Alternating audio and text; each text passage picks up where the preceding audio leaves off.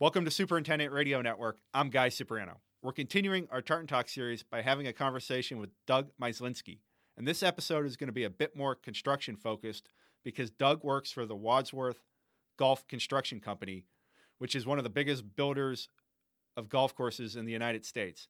Doug's position with Wadsworth gives him a broad view of what's happening in the golf industry, and we're going to get into the relationship between golf course architecture and construction in this podcast, and we're also going to discuss his career journey.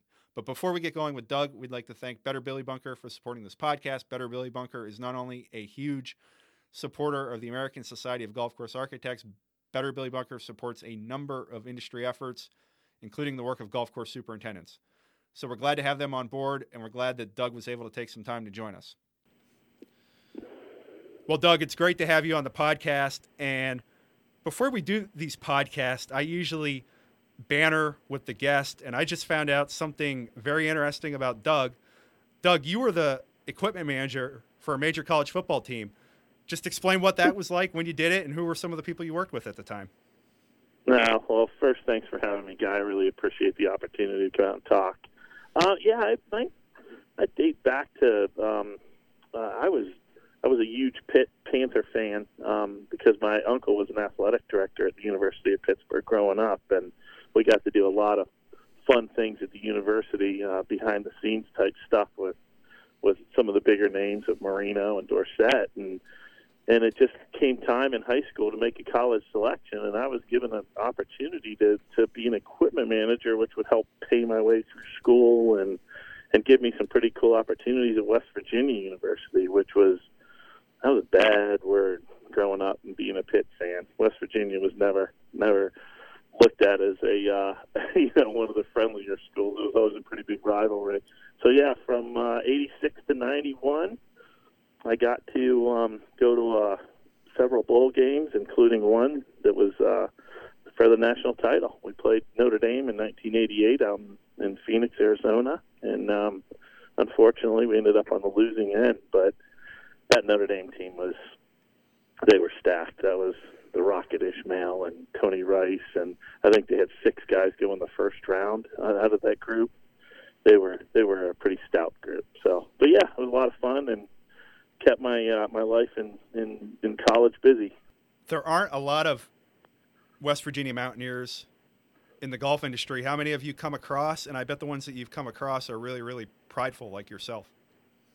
Yeah, well, actually, the president of our fine association is a West Virginia grad, Jan Beljan, and there's a few others that came through our industry. It was interesting. It's really why I became a golf course architect. I had some small aspirations growing up, but in the area that I'm from, Eastern Ohio, there was Tim Freeland, and there was Joe Duco, and there was Jeff Myers, and they all came from the same couple of cities there.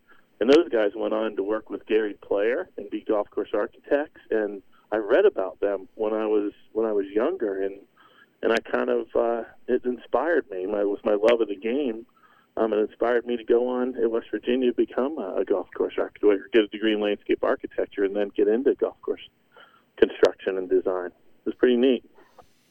Yeah, we're going to kind of go in reverse here. I sent you some talking points. I do that with all the guests. And you mentioned you're from a small Ohio town. I believe that town is Steubenville, which is actually not that far from where I grew up. Explain to our listeners that don't know Eastern Ohio what it's like and what type of work ethic you develop coming through an area like that. Blue collar really defines it. Steel mills were prevalent then. All my family and everybody that I knew either worked in the steel mills or had somebody in their family work in the steel mills. So it was very blue collar, right on the Ohio River. We had West Virginia to our east, and right across one city in West Virginia was the state of Pennsylvania, which that's where you grew up. So it was right there. And then Steubenville is a tough town. We have 3 pretty famous people that are from there. Dean Martin grew up there, and Jimmy the Greek is from there. And then I went to school with a gal by the name of Tracy Lords, who went on to have some movies that she got in trouble for a little later in life. But those are our three claim to fame.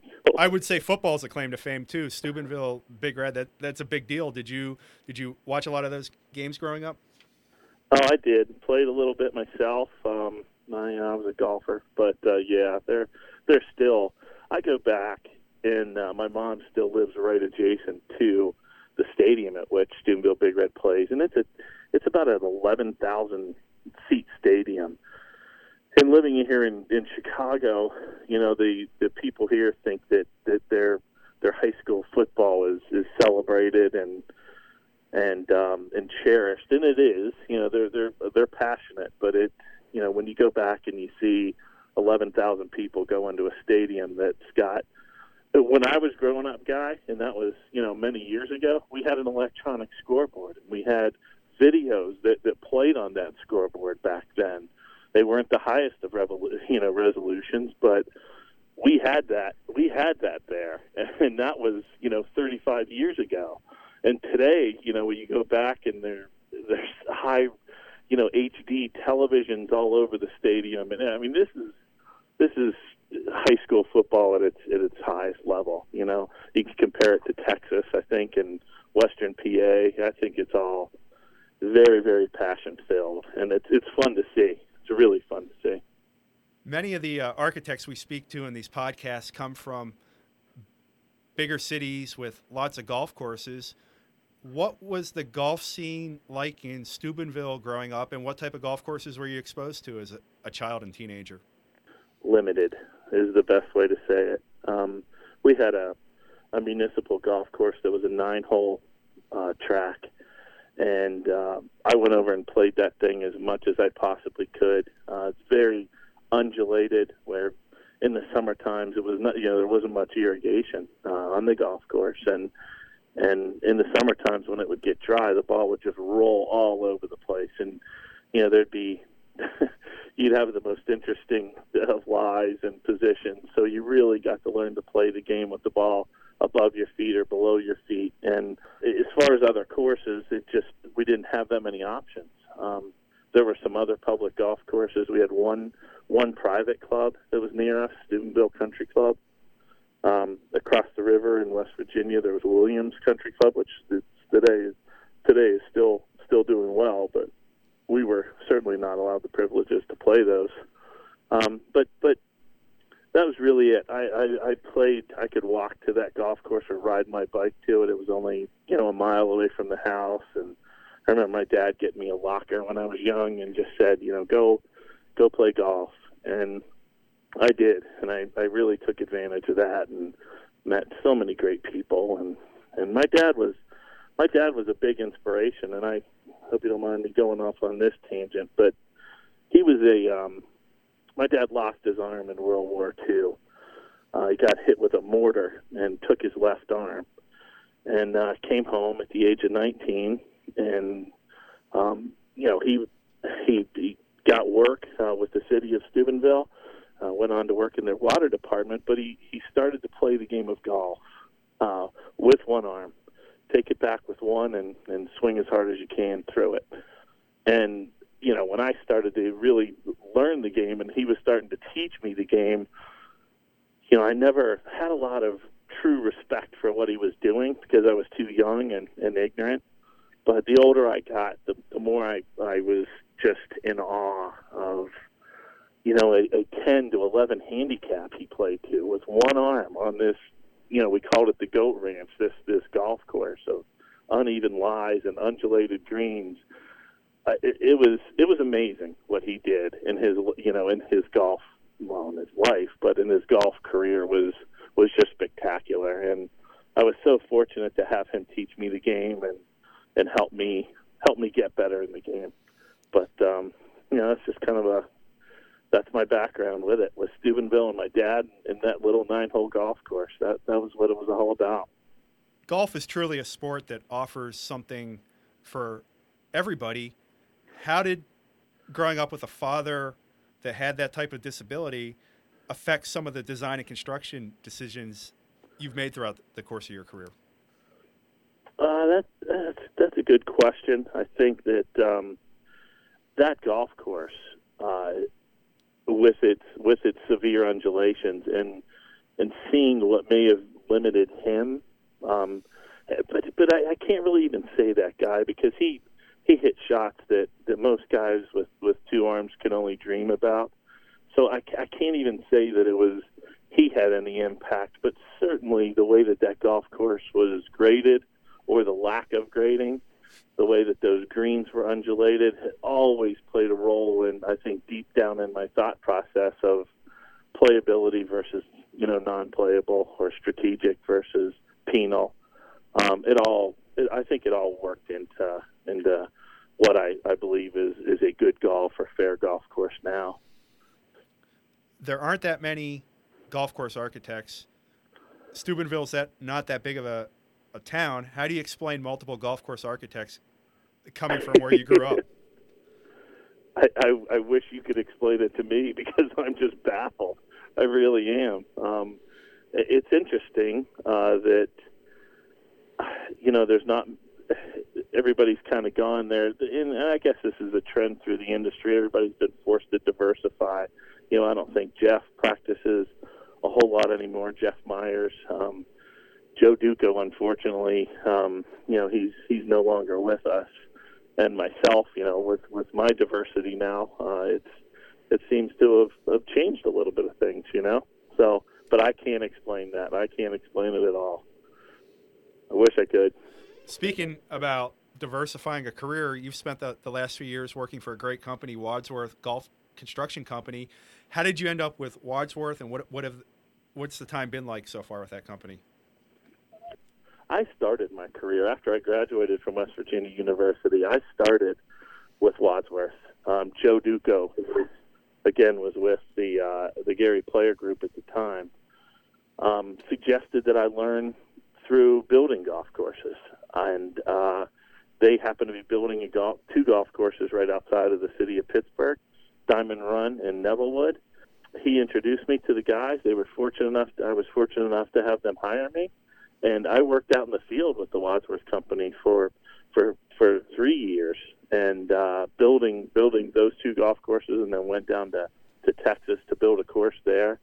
And it was great, guy. I mean, just learning how to tie those boots in the morning and make a golf course become a reality out in the field was fantastic. It was immeasurable, I think. And then they knew my ultimate goal was to be a golf course architect, and they wanted to help me along the way. Brent Wadsworth and John Cotter and all the team here. So they moved me into the office here in Chicago, which is in Plainfield, Illinois. And I went on to be an estimator. And that was back in the day when we were building, 300 to 400 golf courses a year in the United States, and the Wadsworth Company was doing, 20 of them. So I got to see all these different plans from all these different architects and their bid forms and the way that they put things together on the front end to get pricing for a golf course. That started me. I worked for 3 years doing that, and I truly believe that really helped me get a good kickstart into being a golf course architect. I then went on to work for Rick Jacobson for 19 years, and now I'm back. So you could say it was full circle, and the last couple of years have been great. I've spent a little time out in the field, but most of the time in the office doing kind of business development stuff and working with the Wadsworth Golf Charities Foundation.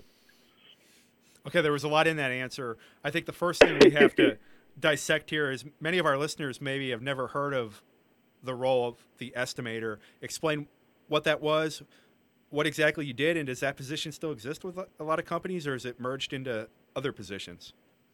Well, the estimator is a required position, right? So the plans and the specs by the golf course architect get developed. They get sent to the office, and they're asked then to bid on that project, to put a price do that work.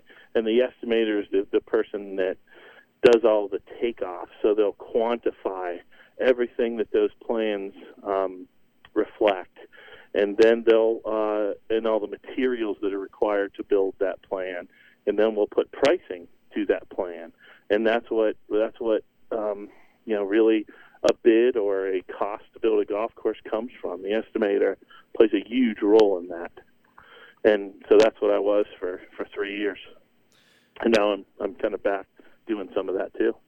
What do you learn about the state of the golf industry by holding that position? You probably know a lot about how the industry is doing just by looking at some of the things that come into the office and some of the quotes and prices of things. You're 100% right. I mean, when we see things going well, like they're going now, we're seeing more plans. We're seeing more detailed plans. We're seeing bigger plans, right? Bigger projects with budgets that are a little looser and bigger. But then when the screws get tightened and the economy shifts a little bit, then those plans become a little more vague. The budgets are smaller. You start to see more where a project comes in and you see alternates, like, we're going to rebuild this green, and then we're going to have an alternate to rebuild this green or this tee, and that gives the club the flexibility of, okay, if we don't have that much money, then we can reduce it or we can eliminate it. But if we happen to have more funds available, then we can add that green or add that tee. And we see stuff like that. Kind of interesting, the first two new golf courses you were involved with were Diamond Run and Nevillewood. I happened to be coming of age and starting golf in Western PA right when those two courses were being built, so I'm familiar with them. So it was really personal for me when I heard that those were your first two major projects. Who were some of the people that you worked with on those projects, and have you been back to those courses recently? I haven't. Ken Fleesick was the superintendent at Nevillewood, and ironically, Rick Jacobson was the site guy for the Jack Nicklaus organization. So Rick and I, really didn't know each other back then, but we certainly came to know each other 20 years later, or no, I should say 6 years later. And then Diamond Run, there's such good people on the ground there. They had hired a maintenance crew early. There were guys that I got to know really well because we worked next to each other when because the club was doing the growing of the golf course while we were doing the planting of the golf course. And I think every green that I was in charge of the seeder. I had the walk behind seeder, and I was putting the seed down on all the greens. And the superintendent was right there with me, and that superintendent is now in the golf course construction industry, and we see each other every now and then, and at trade shows and stuff like that. So it's kind of neat. And I believe Ken Fleesick's still the superintendent at Nevillewood. He is. He's still there, and I think he's winding down his career, and he's done a fantastic job there. Really has. What was it like moving from Western Pennsylvania, Eastern Ohio, Northern West Virginia to Chicago? Chicago's nothing like the place you grew up where you started on some of these projects. Yeah, that's very true. It's interesting because back there you were when you wanted to do something fun, you went back and you threw rocks in the Ohio River, or you went fishing, or you did something like that. And when you move to a big city like this, there's all kind of opportunities with parks and so much more golf. I've just had the opportunity to play some of the greatest golf courses in the world that are all here in Chicago, and I just so appreciate it. And raising a family here with our great park districts and the opportunities that are provided to them has been priceless. You mentioned that a big part of your job is with operating the Wadsworth Golf Charities Foundation. For our listeners that don't know, explain to them what that's all about. Yeah, this is a wonderful thing that about 20 years ago Brent Wadsworth started. He put some funds into an account and vowed to only distribute those funds to facilities or programs that help grow the game of golf. And the mission is just to get kids, people that are underprivileged, veterans, people that may have been injured or had some health failures, utilize golf to help them in the world. And I was lucky enough to now be involved in it and help find either programs or facilities that are doing that. And to say it's rewarding, Guy, is an understatement. And one of the great things about it is I've been able to then work with a bunch of different golf course architects now that with the programs that they've developed or they're helping develop, or the facilities that they're helping to build or to design, and help them with the grants that we have to help get those projects kicked off or to get completed. So it's pretty neat, and I'm blessed to, have had a father that played golf with one arm to now help fund building facilities that will help people with disabilities play the game. It's pretty darn neat. You're obviously proud of all of them, but what are some of those facilities that stick out? What are some specific examples of facilities that have benefited from the foundation? Fairly new into it. It's only been 2 years since I've really been involved. And like the Cantini Youth Links is a project. It's a 9-hole golf course that accompanies the 27-hole golf course at Cantini, and only kids are allowed to play it. Kids, it's an adult really can only walk a kid up to the doors of the facility, but the child has to then,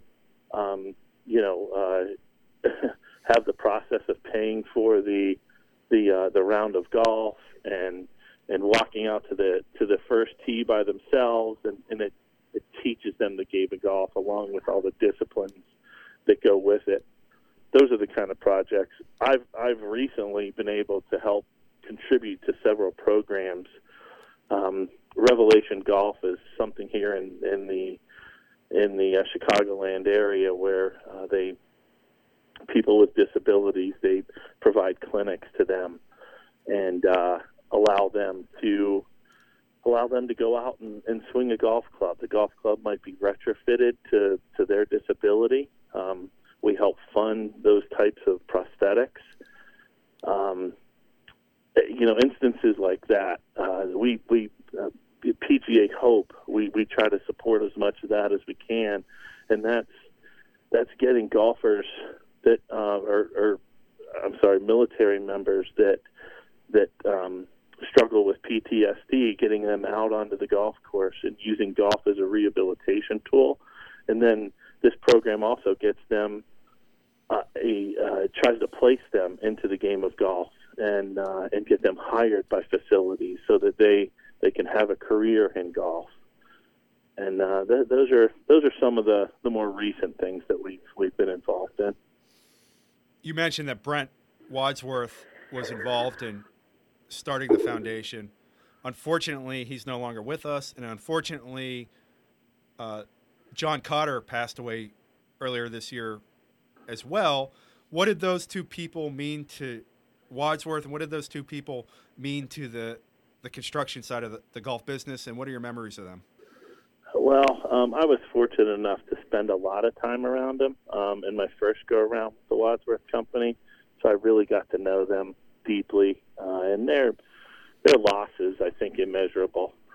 Luckily, what they did do was leave a legacy, and they left a legacy in so many people in our industry, Guy. In your interviews, most of the guys that you talk to, in some way, shape, or form, probably came through the Wadsworth Company or dealt with the Wadsworth Company at some point in time. Brent was a bigger picture guy. Brent wasn't the day-to-day guy, right? He wasn't the guy that was going to be calling anybody, on a job site and telling them exactly how to handle their position on the golf course. John Cotter was that guy. John Cotter was the eyes and ears of every project that went on with the Wadsworth Company, because he was the eyes and ears, right? Because of the way that he managed those projects and talked to the people that were involved in those. He was instrumental in really developing how to build golf courses. They were the first golf course company in 1958 to start, and John was the first employee. They were the first one to start to ever focus on building golf courses alone. And that was it. There was no other companies that ever did that. And Innisbrook was one of the first projects, and Brent was a partner at Innisbrook at the time. So he built that golf course, and then he came up into Ohio and started building a few golf courses. Then came into Illinois, and before you know it, he had 100 golf courses built. And John Cotter was instrumental in every single one of those. I still say that I would challenge anybody to find anyone else that has had more impact on more people in this industry than John Cotter. And not many people knew it, because John was always behind the scenes, but because of his guidance and direction to the people that were on the ground, he impacted everybody there in a positive way. What type of motivator is it working for a company that has that type of history, and what type of motivator is it knowing that those are the type of people that came before yourself at the company? Well, it's tough shoes to fill, especially with my involvement with the foundation. I'm working with Eric Wadsworth, who's the president of our foundation, and Leslie Wadsworth is our secretary. So those were two of his kids. We always just say, what would Brent have done? What would Brent have done? And Brent would always make the right decision. It seemed he was just such a wise man, and he always put others before himself. Trying to do that with the foundation is it's easy, because I mean in some senses it is, because you do what he would do, and that's put others first.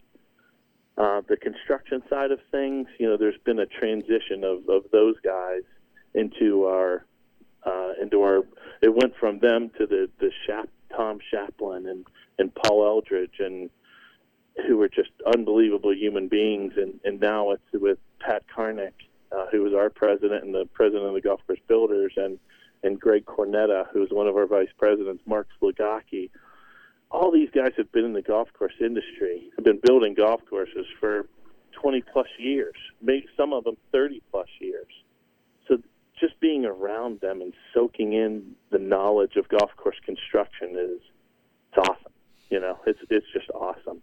And it's on a day-to-day basis. It's pretty neat to come and work with these guys.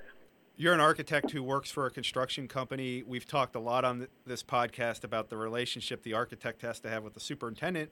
How important is the relationship between the architect and the builder to a project's success, and what are some keys to having a strong relationship between those two sides? Yeah, it's paramount, really. There's no question that, every architect has a style or a theme or what they want to try to accomplish with the shaping and the visuals on every project they're with. And the sooner that construction company or that construction foreman and the shaper can pick up on that, the easier that project becomes, right? I mean, when we can only draw so much on paper as architects, you're drawing at a scale of 1 inch equals 50 feet, right? And those lines can be really tough to get exactly what you want. And when you go out into the field and you see something that's shaped or something that's sculpted, you may want to tweak it a little bit or move it because it wasn't exactly the way you had envisioned, or there's a landform that wasn't there. And when the architect and the shaper communicate really well up front, those kind of things get realized faster. Because, it's the things that the architect says to the shaper or the superintendent that can nip things in the bud, and it can make things become a reality faster. So communication and just being on the same page when it comes to the theme or the style, that's what makes a project go by easier, as well as weather, which none of us Yeah, when you're in the business long enough, you probably see some wild things. At what point do you know a project's going to go smooth? Is there that moment on every project where you realize that we're going to get to the finish line without any major hassles? When there's a history of maybe a project manager and an architect, and they kind of know each other really, really well, you get to I don't know how to say this, but I guess you get to kind of forecast the thought process. And when you get to the point of the construction company forecasting the thought process of the architect, that's when you know it's going to be a successful project. What is it like when you get to the finish line? How fulfilling, rewarding is it, relieving? I mean, explain the emotions when all these projects get to the ending point. Yeah, an architect as well as a golf course contractor, I mean, we both have pride and vision, right? And we both take the architect starts a little earlier than the contractor does, but you draw a vision of what that project's going to be. And when you can create something that you know is going to be there for a long period of time, for many, many people to enjoy, it's tough to beat that. It's really tough to beat that. And when you have an owner that is committed, just like the architect and the contractor are, then it's a win. It's a win for everybody, and the chances of that thing being financially successful tend to be a lot better when everybody's committed to it. Last month at the Golf Course Builders Association of America meeting, Matt Lohman was joking with me that I should come to Chicago and spend a month recording Tartan Talks episodes because there's that many people involved in the construction side of the industry and architecture side in Chicago. On all seriousness, what has it been like being based there, and how much golf construction and architectural brain power is there in your region? Yeah, when I was with Rick, we had to battle Bob Lohman, Matt Lohman's father. Todd Quitno was with him, and Greg Martin, our past ASGCA president, and Mike Benkuski's here. There's others too that would tend to come in, and Steve Smyers did projects here, and Arthur Hills had a huge presence here in Chicago. The Nugent family was here, so I mean it runs really deep here, really deep.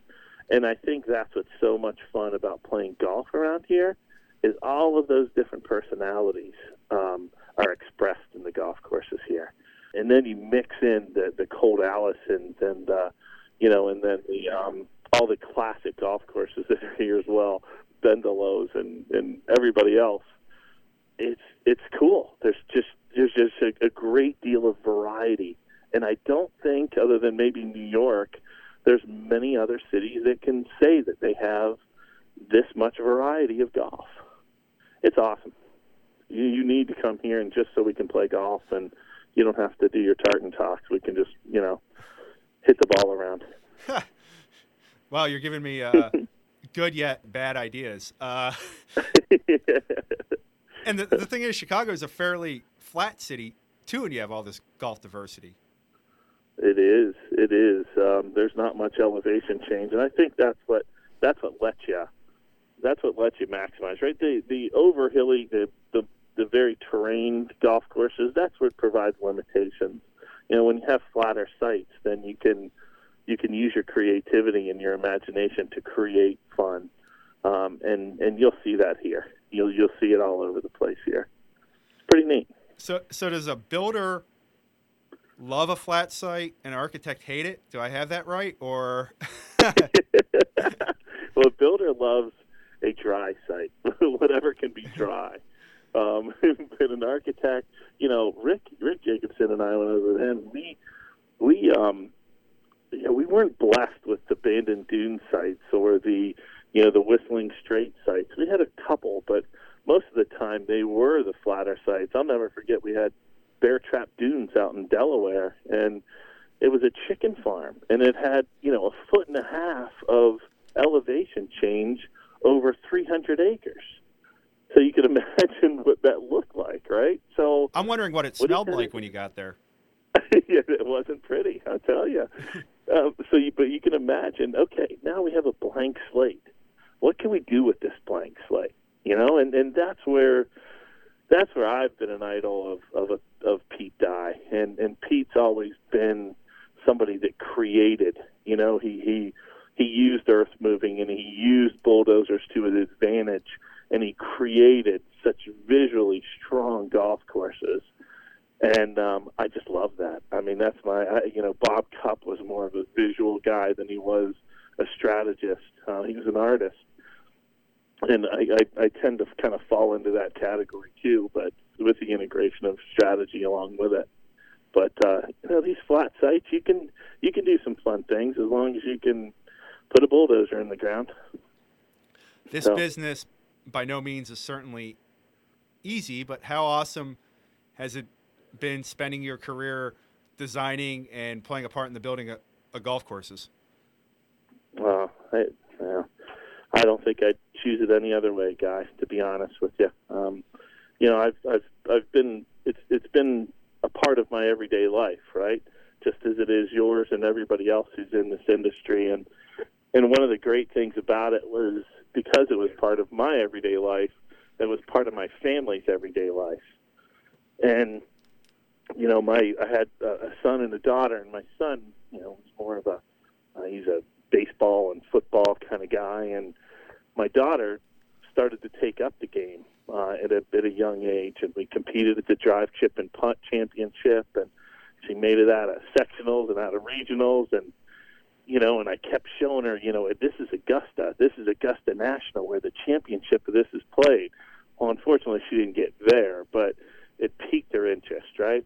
Well, now she's playing college golf, and I get to go watch her, and golf it's just integrated into us, and it's the greatest sport on earth, and I wouldn't trade it for the world. Where does your daughter play golf, and what type of courses does she get to play on, and does Dad give her advice about reading the terrain? I used to, when she was in high school, the golf coaches would ask me to come over and help teach the girls about strategy and about reading the green, right?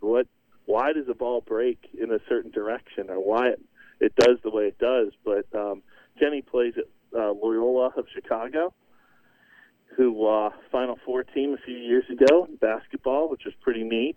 And they get to play some of the great golf courses that we've already talked about on the North Shore of Chicago, and it's pretty neat. She's loving it, and I'm envious of all the good golf courses she gets to play, actually. Has Sister Jean come to any of her golf matches?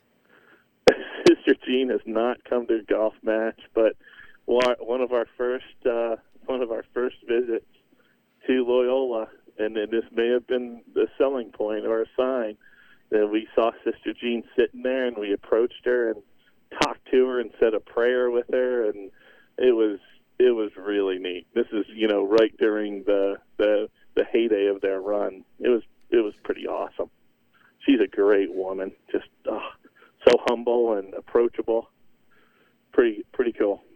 So last thing here, did you ever imagine growing up in Steubenville that you would get to go to the places you have and meet the people you have through your career and through this game of golf? No. I mean, not at all. In Steubenville, Ohio, nobody talked about, hey, last week I went to China, or I got to go to Malaysia, or I was in Colombia, or, Japan. Nobody said that. Nobody had the opportunity to do that. They were all grinding in the steel mills, So I'm blessed. It was a really, really great to take the journey that I've taken. Still have several more years left, and hopefully that journey doesn't stop. But golf has taken me to wonderful things, and I've got to see many wonderful things across the world. Well, Doug, this was a blast. It was awesome to get you on the podcast. Congrats on everything that you've accomplished, and I'm sure we'll bump into you again soon, and we'll definitely trade some football stories in between our golf tales. All right. Thanks, Guy. I really appreciate it.